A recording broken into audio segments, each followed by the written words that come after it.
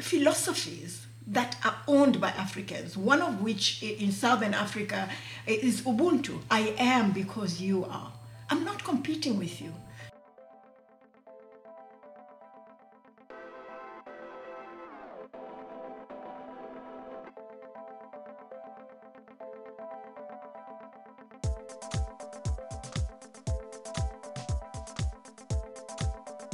Our next guest is Sarai Khumalo, an award-winning mountaineer who provides world-class transformational coaching to entrepreneurs, executives, business professionals, and sales teams all over the world.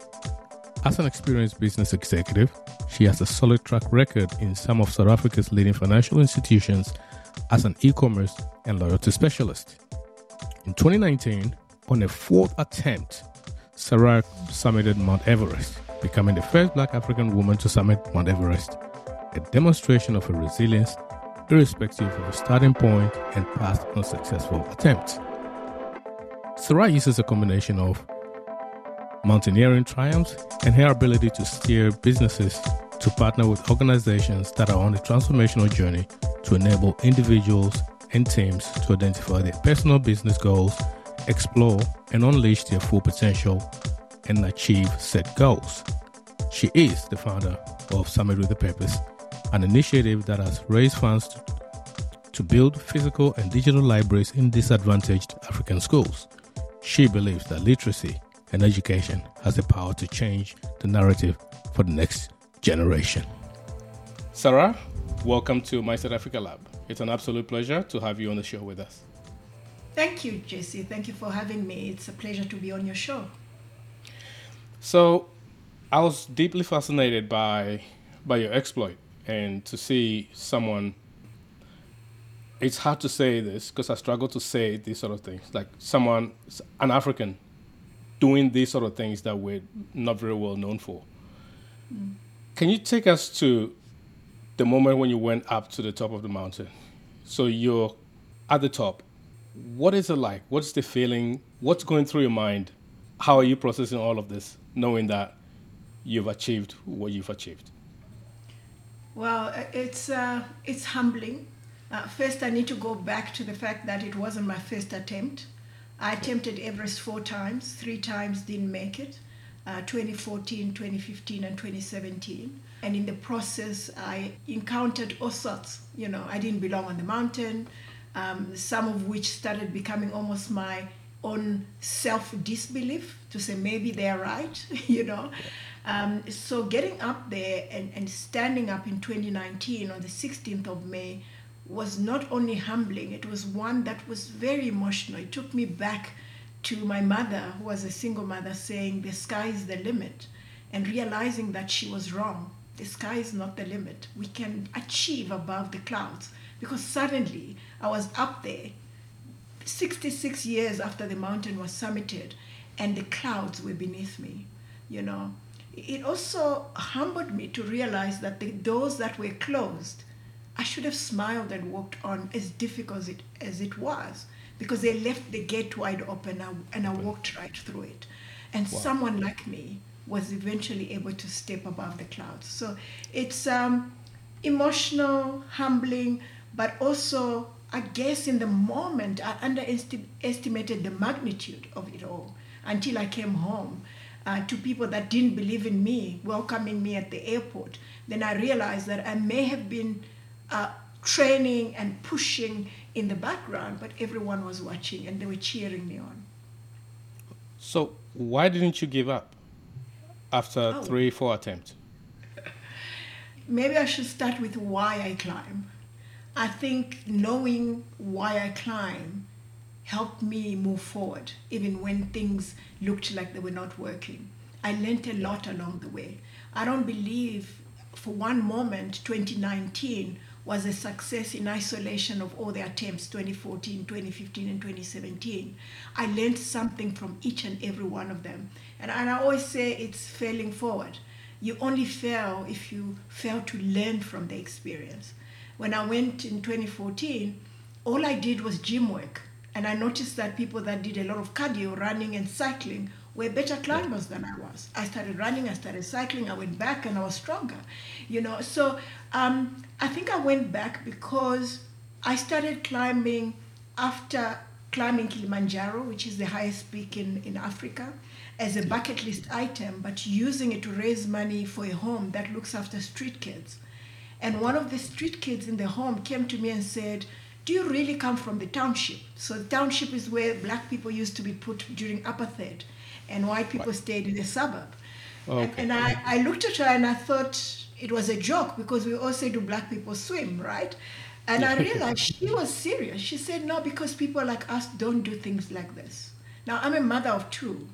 Coming home, I looked at my sons and I wondered if I was doing enough to show them that help comes from within, to show them that it doesn't matter what they look like, where they come from, where they are at, what the world thinks of us.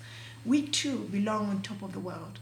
And that just started my need to climb mountains, but not just to climb, but climb and raise money for education. So I started that initiative, Summits with a Purpose. I don't just climb to take a selfie. I climb and raise money for education, because I believe that education can change the narrative for the next generation of Africans. If you look at all the stats, they're saying Africa has the youngest population in the world. What are you and I doing to make sure that that young generation is going to lead the world and not be second-class citizens in this global village? I think Absolutely. it starts with education, numeracy and literacy. And that's why I'm passionate. I've been able to raise 2.6 million rands. I've built libraries. And my ambition now is to build at least one library in every country on the continent. And I know it's possible. So where does that language come from? That people like us don't do that sort of stuff? Because it's not something I remember being, it wasn't an explicit thing that was said, but it's almost like it was in the air and you could just sense that, yeah, we don't do that sort of stuff. And I really struggle now, especially when you talk about like reading. We have an aversion to reading. Even people here that I know, Africans especially, just refuse to read any book at all. Where do you think this comes from? And what is going on? I think, look, it comes from an environment. We kind of need to break this cycle at some point. And it's not up to the person next to you. It's up to each and every one of us to actually change that. I did a TED talk where I talked about the gift to the next generation, because growing up, I grew up in a very Christian family, raised by a missionary grandfather. And all the heroes I read about in the Bible didn't look like me. They were all Jewish, white, and different, right? Yeah, And right. never mind the fact that it said that, there were 5,000 people, excluding women and children. So, women and children were not counted as people. And when you move around, you go back to cartoons. We had cartoons for 1 hour between 5 and 6. All the cartoons were Superman and Wonder Woman. They were white, even if they were cartoons, and they were flying around. Nobody around me was flying. And every time you saw a TV movie that had people like us, they were either domestics or they were just doing mediocre jobs. And this has subsequently changed. But there's a lot more that can change. I don't underestimate for 1 minute that was playing on the narrative that we don't do this and we do this. Absolutely. Having said that, if you look at the South African history as an example, there were jobs that were for black people and jobs that black people didn't dream to actually aim for, Yeah. And it's coming from generation of, discrimination, a generation of making people like us believe that we are less than, we can do what we are permitted to do, and not what our minds and imaginations can come up with. And that is changing, but it's changing slowly, and it's not going to change on its own. It's going to change if you and I are deliberate in everything that we're doing. If you and I are very much aware of how our performance, our excellence in every corner that we are in affects the coming generation. I don't know if you are familiar with this, but you would walk into an office. I mean, I was an executive for over 25 years. You walk into an office and people say, those people are lazy. Why? because they saw one Why? person being lazy, one person being lazy. So that means I have the capability to change the narrative for those that are coming from me. So it's our individual responsibility to own it, to step up, to be excellent in everything that we're doing. Otherwise, nothing is going to change. We're going to wake up 100 years from now and we still have the same narrative that our grandparents were complaining about. What does it take to break that sort of mindset? And you did mention education and even the awareness that you can actually change your own environment. You can change something in your life, and you don't have to wait for permission anymore. I was speaking to someone who said, they don't write about us the way they're supposed to, or they don't, something along those lines. They don't write our story properly. Who is this they that they're talking about? And what do we do with our own printing presses? What do we print? What do we read? And what do we aspire to? How do we change the narrative if the basic things that we need to do, reading, writing, that we need to pass on to the younger generation, if we don't do that, how do we expect to make any meaningful change? That's actually a very good point. It starts. I'm an executive coach now, and what I focus on is looking at people's strengths. If we all realize that we are uniquely made, we are uniquely extraordinary. You can't be me. It doesn't matter how many years you try to be me. No. I'm effortlessly me. And if I There's focus only on one you. Absolutely. I'll leave the world different in my little environment. And we can never be other people, right? And if we focus on our strengths and our purpose, the sky's the limit. We only remain ordinary when we try and copy other people, when we try and be what we are not. But if you go back and look at education, I don't know if you went to school in Africa at all, and I'm not sure if it's like that all over the world. When I was growing up, if you were not good at maths, they gave you an extra teacher, extra classes, because you were not good at maths.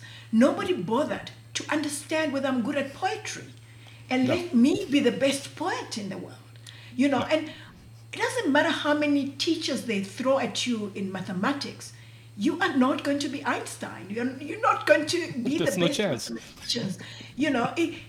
Let's just maybe make it simple. If you look at Usain Bolt when he was at his peak, no one was forcing him to swim. We wanted him to run because that's his thing and he's the Because that's best his in the thing. world. And we gave him the best coaches. Like Africa needs to get to that level. And Africa needs to be proud of certain philosophies that are owned by Africans, one of which in Southern Africa is Ubuntu. I am because you are. I'm not competing with you because you can never be better than I am in my lane and I can never be better, but I can support you. And I always tell teams that I coach and people that I speak to that I've been to the top of the world. There's enough space for everybody. Drop down that ladder and pick the person up. Because the Africa's narrative is not going to be changed by one person. It's going to be changed by each and every one of us being intentional with every step and how we do things, changing our children's mindset. Because if you talk to an American child, as an example, a European child, and say, well, the world is one country, can you be the president? I think, yes, of course. But if you speak to an African, I doubt that they would actually have the confidence. freely and believe that they can. We need to get to that level. And it starts in the mindset and it starts with how we teach our children. Somebody complaining about literature not portraying us correctly, what are they doing? Why are they not writing about us? Why are they not consuming our literature? What are they consuming? What are we wearing? And it's always when you point a finger on the other side, many more fingers are pointing at you. I think we need to start there. And unfortunately, a lot of our political leaders take these positions and become selfish and they forget who they are. They forget to grow Africa to the extent that everybody wants to come to Africa because it's glamorous, but everybody wants to run to Europe, wants to run where it's clean, where it's this and that. But we have the most riches, we have the most beautiful places. What are we doing to ensure that the world it's a global destination, Africa, because we can. When I first went to the US in '96, people asked me, "Oh wow, you speak English so well. Oh, you use spoons." Guess what? It's because all they saw on TV is Yeah. children that are hungry Hungry and and, starving. and Yeah. poverty. Yeah. That is Poverty. good PR. I think we don't have good PR. We need to do Okay. better. You So know. even though that was one of my podcasts, and then that was going to be my follow up question. Do we have a marketing problem? I believe we have a marketing problem in the fact that we don't tell our own story, so someone else tells the story, and they tell the story in a completely convoluted way. Because if you look at all these charities, they don't talk about the strength of Africa because no one gives them money for that. Yeah. They talk about poverty, and it's become almost like a punchline. Don't waste that food because there are starving kids in Africa, and it's all over the movies. I'm laughing because it's interesting that you go in and everybody thinks Africa needs help. Yeah. When I first went to the US, it was after I'd watched Coming to America, and I really wanted to go to the US. Going there and seeing that there were people that were clueless and as ignorant as can They be, come. made me realize that they're just the same, but they've got a good PR machine. But I am a PR machine, so are you. We all need to start telling a different story about Africa, not just talking about it, but how we conduct ourselves. I'm not apologetic about being African. People say, why do you insist about being the first Black African woman to summit Everest? I'll say that Why until not? I get to my grave. That is representation. I am proud to be Black, woman, and African. And just like everybody else is proud to be who they are. I'm unapologetic about that. We are so apologetic about many things. A simple thing like if you look at Chinese, they eat with sticks and it's fancy. And you go to the most fanciest restaurant, it's trendy. Everybody Chopsticks. around the world wants to do that. I don't see people eating pap with hands in fancy hotels. Why not? You know? Yeah. And it's not their fault. We need to teach them how to treat us. We need to teach them how to talk about us. And we need to realize that us remaining third-class citizens helps them in continuous exploitation of our resources, our people, and everything else that we have. Do you think our leaders know what they're doing to be able to stand up to these global, I call them these global hustle men, because all they do is come and hustle the continent, and leader after leader gives them an opportunity to do that because we're not able to speak up, or our leaders are absolutely clueless about how to lead a generation of kids who are coming up, who are going to be, competing against people on the other side of the planet. I'm not a politician by no means, but as somebody that's been in corporate world, it's important to know when to step back and let the next generation of leaders take on. And I think it's time for that in many instances than not. It's time to put Africa first and our personal interests last. Having said that, it's not that simple. I have a friend that worked in the UN for over 25 years. And she would say, sadly, you have meetings and African leaders are called on. And they come to New York or Geneva or wherever it is the meeting is, they go shopping and they don't attend the meetings. They don't raise their concerns. And when these decisions are made, we complain. So do we have the right people? Are we sending the right people? Maybe not. Maybe not. Are we having the right people raising their hands? Am I raising my hand to actually do it? So, yeah. So I'm in the architecture space. So we do projects like all over the place. And I had a colleague who talked about when they sent people from Nigeria to Singapore to work on the master planning for the city. And they'll only be there for a few days. So really master planning, you really don't have a lot of time. And a few days is not even close to being enough to develop a master plan for your city. And these people get off the plane, and the first thing they want to do is go shopping. I was so embarrassed, but I knew it was true because largely, and I think someone explained it to me, that because these people who were sent are sort of related to the politicians who sent them in the first place, they have no business being there.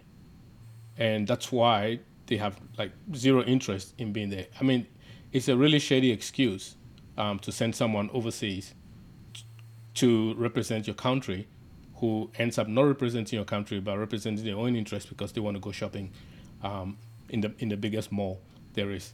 Yeah, it's deeply embarrassing. If we want to shift back to mountaineering and like sort of achieving things, let's say there's an average person who says, "Wow, I want to do what she's doing." Where should they start? I think start with where you are at. Are you physically fit, or is training something that you enjoy? If you look at something like Everest, on average, people train for 3 to 5 years before they're able to get onto Everest. Start Wow. hiking in your own environment. Try and push yourself. Get the technical know-how. Yeah, It's no secret that we don't have the snowy environment and the technical training for mountaineering that Europeans have, because that's that's right. Yeah, the environment that they come from. And also learn from others, other people's mistakes, other people's insights. But I believe very strongly that everybody, if they're willing and they know why they want to do it, can certainly achieve it. It's very much possible, but it starts with knowing why you want to do it, getting onto the training, partnering with yeah, the right people. That's the other thing. Climbing Everest is interesting. So you move from Kathmandu to Lukla, and after that, everybody starts hiking up.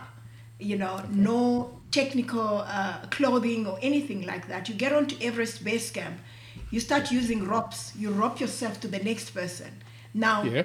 you hope the person that you're roped up to knows what they're doing. They trained as much as you did. They can save your life when They could save your things life. go. So it's a lot of things, and I think it's not something. It's not a microwave solution. It's something that needs to be thought through carefully. It's humbling, but it's got lots of teachable moments. Yeah, It's understanding how to lead yourself in order to be able to lead others and be able to achieve. But training is important. Having said that, is 70% mental, 30% physical ability. But the okay. more physically prepared you are, the more mentally prepared you are, because then you are calm. Yeah, You can expect the unexpected. It also requires lots of patience. So you do all the rotations and you're waiting for the right weather to be able to summit. It's to be able to look and realize that it's so close, and yet if I summit, I'm not going to be able to go back home. A summit is only a summit when you summit and come back to Everest Base Camp. And most of the people die on their way down. So it's self-discipline, crazy self-discipline, as well as physical training. So out of the 7 peaks, how many have you done so far? So I'm doing what's called the Explorer Grand Slam. So 7 Okay, summits, the North okay, Pole and the South Pole. So I've done right. Kilimanjaro, Elbrus, Concagua, Everest, and I've skied to the South Pole. So I'm Wow. remaining with Mount Denali, Carsten's Pyramid, Kosciuszko that we spoke about, and Mount Vincent. Yeah. So I know some of these questions will come up about your family, but how do you balance the family life and then your own ambition as well without, and I can see because as a parent you want to be the example, not the words. I always tell people like in the scripture it says the acts of the apostles. It didn't say the words of the apostles. It's in our actions that our kids can learn because they're watching. Even when we think they're not, they're watching. So if we're telling them they should follow their dreams, and we don't follow ours, then the whole thing falls apart. But how do you balance? How do you juggle your training, your corporate work, and then your exploration as well, and then coming back home? Do you go with your family? Do you go alone? How does that dynamic work? It's an interesting question, and I'm glad you asked it that way. Many times people ask me and say, "But you're a mother," and I'm thinking, "But there are fathers on that mountain. Why don't you ask them That's their, right. their fathers?" Um, so it's a question of knowing what to sacrifice, what's not Yeah. important and what is important. So, by the way, I've just recently taken early retirement, so I'm no longer in the corporate world. I think 25 years was enough. But I was once I decided this was important for me, I woke up at 5 o'clock in the morning and I went to train. I trained from 6 to 7:30 about, showered at the office, and I was in the office at 8. I didn't take any meetings before 8 o'clock in the morning. That was my time. And I did that every day religiously, you know. And if you think about it, Jesse, we have 24 hours in a day, right? Yeah. 8 hours for the boss, Yep. 8 hours to sleep, and nobody really sleeps 8 hours these days. 8 hours. Yep. And the 8 hours is you decide, family, me, and whatever. Whatever. You know, and for me, it's I believe that something like Everest, or my journey, hasn't been almost a solo sport. It's been a family sport. Because as much as I'm on the mountain with all the risks that happen on the mountain, especially because I almost died in the death zone, I know my family is more worried than I am. So I need to be able to communicate with them. I need to be able to assure them that I'm going to be careful. I'm not going to take unnecessary risks. And I need to also, I had to sacrifice a lot of things. I'm sure you're aware that if you've read, I tried to get funding. So most of the climb, I funded myself. So I didn't change cars the way I would, the way my peers did. I didn't try and go and live in the most luxurious house because I had my priorities set on something different. This was important to me. And I think in life, that's what it's about. You know, if school is important to you and that exam that you're going to have next week is important, you're not going to go and club. Go to the club. Yeah. You sacrifice that time. Although some do. Some do, you know. But it's the same thing. There's time for my family, and there's holidays that I had to forgo. So I'm not going to go on holiday to the beach, but I'll go on holiday to the mountains. Then I can also hike. Okay. So I think it's always important to prioritize, but it all starts with understanding what is important to you. Yeah. Do you mind sharing about, I think it was in 2014, from memory, when I watched your YouTube video? I don't want to watch too much of it because I wanted a lot of the things to be fresh for me as well as the audience as well. Do you want to share a little bit more about how you almost died up there and what happened at that time? Yeah, so no, it's not 2014, 16 Sherpas died on the mountain. I wasn't part of the group that was climbing up. None of the climbers were. But it was in 2017 when I almost died. Maybe I should just go. 2014, 16 Sherpas died and the mountain was closed. I was at Everest Base Camp, almost like half a kilometer away from where this thing happened. 2015, I went back. There was an earthquake, about 8.3 magnitude in Nepal, killed over 9,000 people in Nepal. About 22 at Everest Base Camp. I was between Camp 1 and 2. Again, I was saved. You know, a lot of these, you come back and you've got almost survivor's guilt, you know, and also questions of why. And it also makes the reality of the fact that life is fragile real, that tomorrow is not guaranteed, because the people that died, I'm not any better than them, but it was their time. And I'm very much aware that my time is coming. The important question is, what am I doing with these moments, that I'm still breathing? Why have I been spared? You know, what do I need to achieve? It means I haven't achieved my purpose. Then for me, it just gave me that hunger to actually push more and do more and be better before my time comes. It also the reality of, do I love what I'm doing? Is it worth me continuing to do? Because the reality is, even if I locked myself in the house with my family, I'm still going to die. Exactly. Would I have lived, right? Yeah. Anyway, so 2016, I couldn't afford it. So I decided I was going to use the year to save up.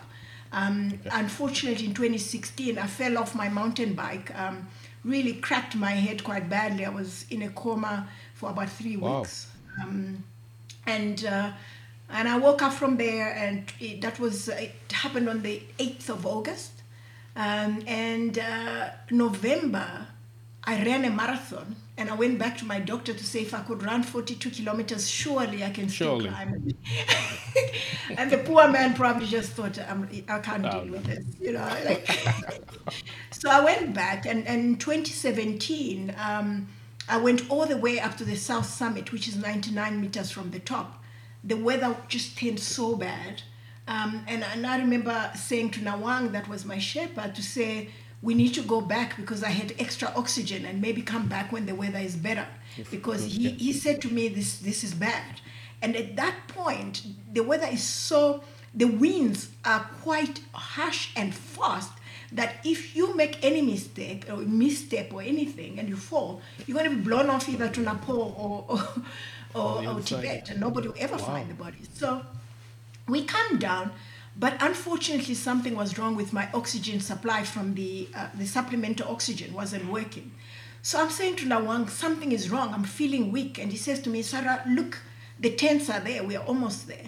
So I said, okay. And the next thing, I just lost consciousness. And this is in the death zone. So between Camp 4 and the summit, that's where if anything happens to you in the death zone, normally they're not obligated to pick you up and carry you.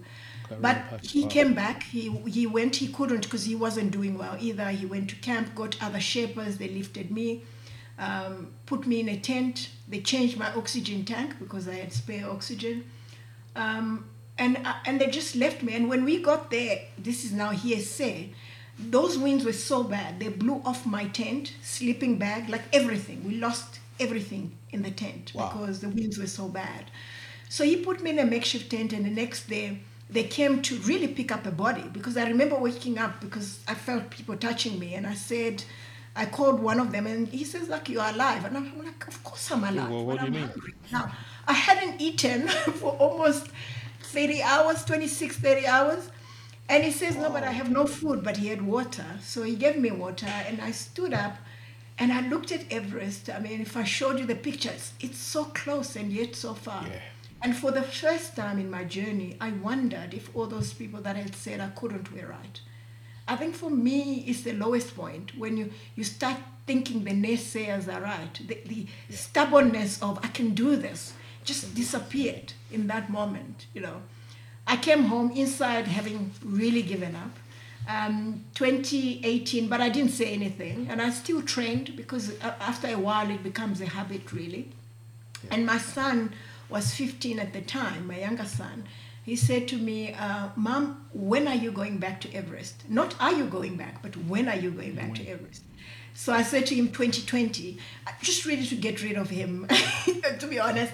And also, because he plays soccer, and when he doesn't do well, I tell him, figure it out, go back, try it again, and I couldn't tell him that I had given up. And suddenly in 2019, I lost a person that actually told me, I didn't know actually before I started climbing, that no Black African woman had summited Everest. And this guy came to my office and told me, but no one had. So he believed that I was going to be the first one. And 3 weeks before I went to Everest, he passed away. And I just went back to all those moments of not making it, starting to disbelief in my own ability, and people telling me that I couldn't. And I decided that, why 2020, why not 2019? I went back and I summited and I made history. But I don't believe 2019, was a success in isolation of all the experiences and the learnings that I got from the preceding, the 2014, 2015, and 2017 climbs and learnings. What would you do with a magic wand? World peace. I think the inability to see the strength in our diversity is something that needs to be eradicated in the world. If we all embraced that our differences, that we need men as much as we need women, we need black as much as we need white, yellow, and collectively we are a powerhouse, and we can make the world better for everybody. I think that's one thing that I would really change. Do you want to tell us about your book, your memoir? Is it out? Is it coming out? Where can we find it? So I just finished writing. It's being published on the 22nd of June by Penguin Random House. It will be available on Amazon and other places, but it's currently still being published. So 22nd of June, the memoir is going to be out. But obviously, there's a lot of work that's gone into that. Yeah. Yeah, to get that done. Is this your first book? It is indeed my first book. I'm also going to have it on my own website, which is just my name, sarahkumalo.com. It's my first one, but it's my journey from birth up to Everest. And I obviously want to write more. I mean, I'm passionate about leadership. I'm passionate about mindset, because I think that's where the key is there in unlocking, our full potential, especially as Africans, and something that I would like to look at in terms of leadership roles that I've held, where I've seen people really, push boundaries and achieve the unimaginable. And I believe that we can do that as a generation. Where can people find you online?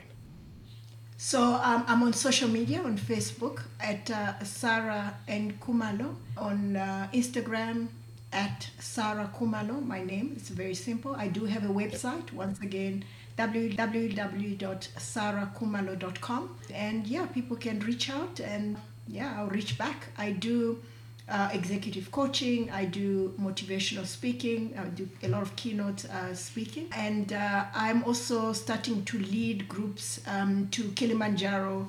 I think it starts there, where I go into the wild. I found myself on those trails, and I pray that I can help other people discover who they are, and unshackle themselves from the bondage of the negative mindset that we've all been baptized in a way. One of the things that I didn't mention is when you go up there and you see the architecture that no human has planned, with all due respect to you, you cannot deny the fact that there is a God out there.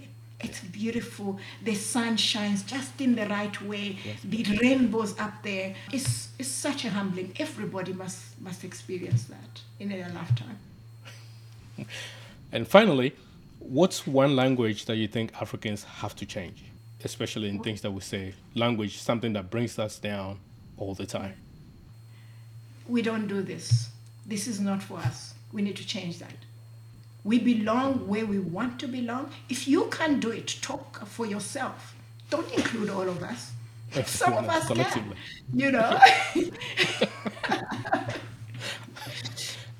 Because I still have people here who say, I don't do that because we don't do that. And I'm going, you've been here for 20 years. What are you talking about? Exactly.